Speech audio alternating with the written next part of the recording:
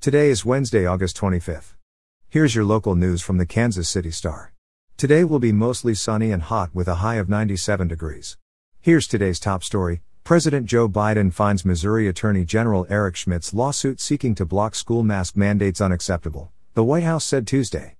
Quote, "We've seen, including recently I think today or yesterday in Missouri, additional steps taken that in our view put more kids at risk. The president thinks that's completely unacceptable," White House Press Secretary Jen Psaki said during a briefing.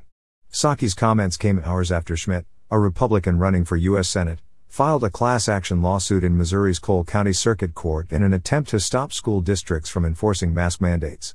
The suit targets Columbia Public Schools but seeks to compel dozens of districts, including Kansas City, to drop rules requiring students and teachers to mask up. Schmitt's lawsuit comes amid a wider battle between the White House and state-level Republicans over school mask mandates. Biden last week floated possible legal action against GOP governors who seek to block schools from enacting mask requirements. Schmitt's lawsuit, the latest in a series of legal challenges against local mask directives, alleges mandates for students and teachers are, quote, "arbitrary and capricious." The American Academy of Pediatrics and the Centers for Disease Control and Prevention both recommend students wear masks in class. In education news, the Gardner-Edgerton district began the school year last week with a mask requirement for younger students, but not high schoolers. Now 50 students and staff have tested positive for the virus, and more than 200 have been required to quarantine. After 1 week of classes, the district is facing staffing issues due to a substitute teacher shortage, said Jody Marshall, Human Resources Director. Given the trends in COVID-19 transmission, the school board voted 4-1 Monday night to mandate masks for all grade levels.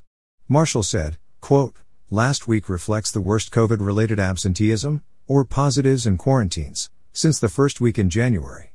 So that's pretty significant in my mind, and it is having an impact on our staffing." He said the district also is noticing some in-school transmission, something that health officials said was largely avoided last year, thanks in part to universal mask wearing. Now that the highly contagious Delta variant has taken hold, Marshall said there is evidence showing 2 incidences of workplace transmission among staff, as well as transmission in 4 classrooms. All 4 classrooms were at the secondary level, where masks were made optional. Since staff returned to school buildings, the district has reported 53 COVID cases among students and employees, and 206 quarantines, Marshall said Monday. The majority of quarantines, 90 total, were reported at the high school level.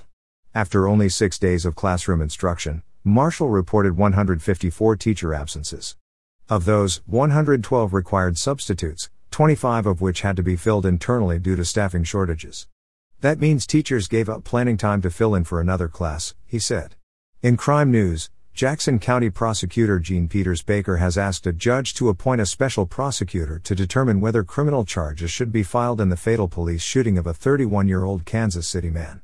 In a 4-page court filing, Baker said her office is seeking the request due to a potential conflict arising from prior criminal cases involving Malcolm Johnson, who was fatally shot March 25 by Kansas City police inside a gas station convenience store at 63rd Street and Prospect Avenue.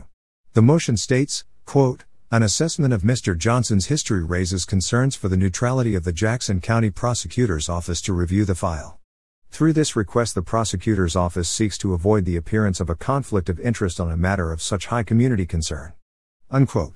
Baker said her office has requested that an assistant prosecutor from St. Louis County review the case file and determine whether the shooting was justified or not under Missouri law. In the court filing, Baker's office cited various prior legal cases where a judge allowed one to be appointed due to a potential conflict. The filing states, quote, "Given the nature of the relationship and the recent criminal prosecution for serious crimes of violence with this office, I respectfully ask this court to appoint a special prosecutor to review and make decisions regarding the review of the 2021 fatal shooting of Malcolm Johnson." Unquote. In 2014, Baker's office charged Johnson in the killing of Montario Hogan, who was found shot to death behind the Family Dollar store at 5242 Blue Ridge Boulevard 3 years later. Johnson pleaded to reduce charges of involuntary manslaughter and armed criminal action. And finally, in sports news, the ACC, Big Ten and Pac-12 announced a first-of-its-kind conference alliance Tuesday that commissioners from each league expect will bring stability to an unsteady college sports landscape. But that wasn't the news of the day for folks who live in Big 12 country. That was provided after the press conference about the alliance ended. George Kliavkoff, the Pac-12's commissioner, told The Athletic that his league will announce whether it will explore expansion before the end of the week. The Pac-12 already has an expansion committee in place and has discussed a timeline for evaluating prospective members. Kliavkoff has said schools from across the country have reached out to the Pac-12 about possibly joining the conference, and the Big 12's 8 remaining members figure to be among them now that Oklahoma and Texas are leaving for the SEC.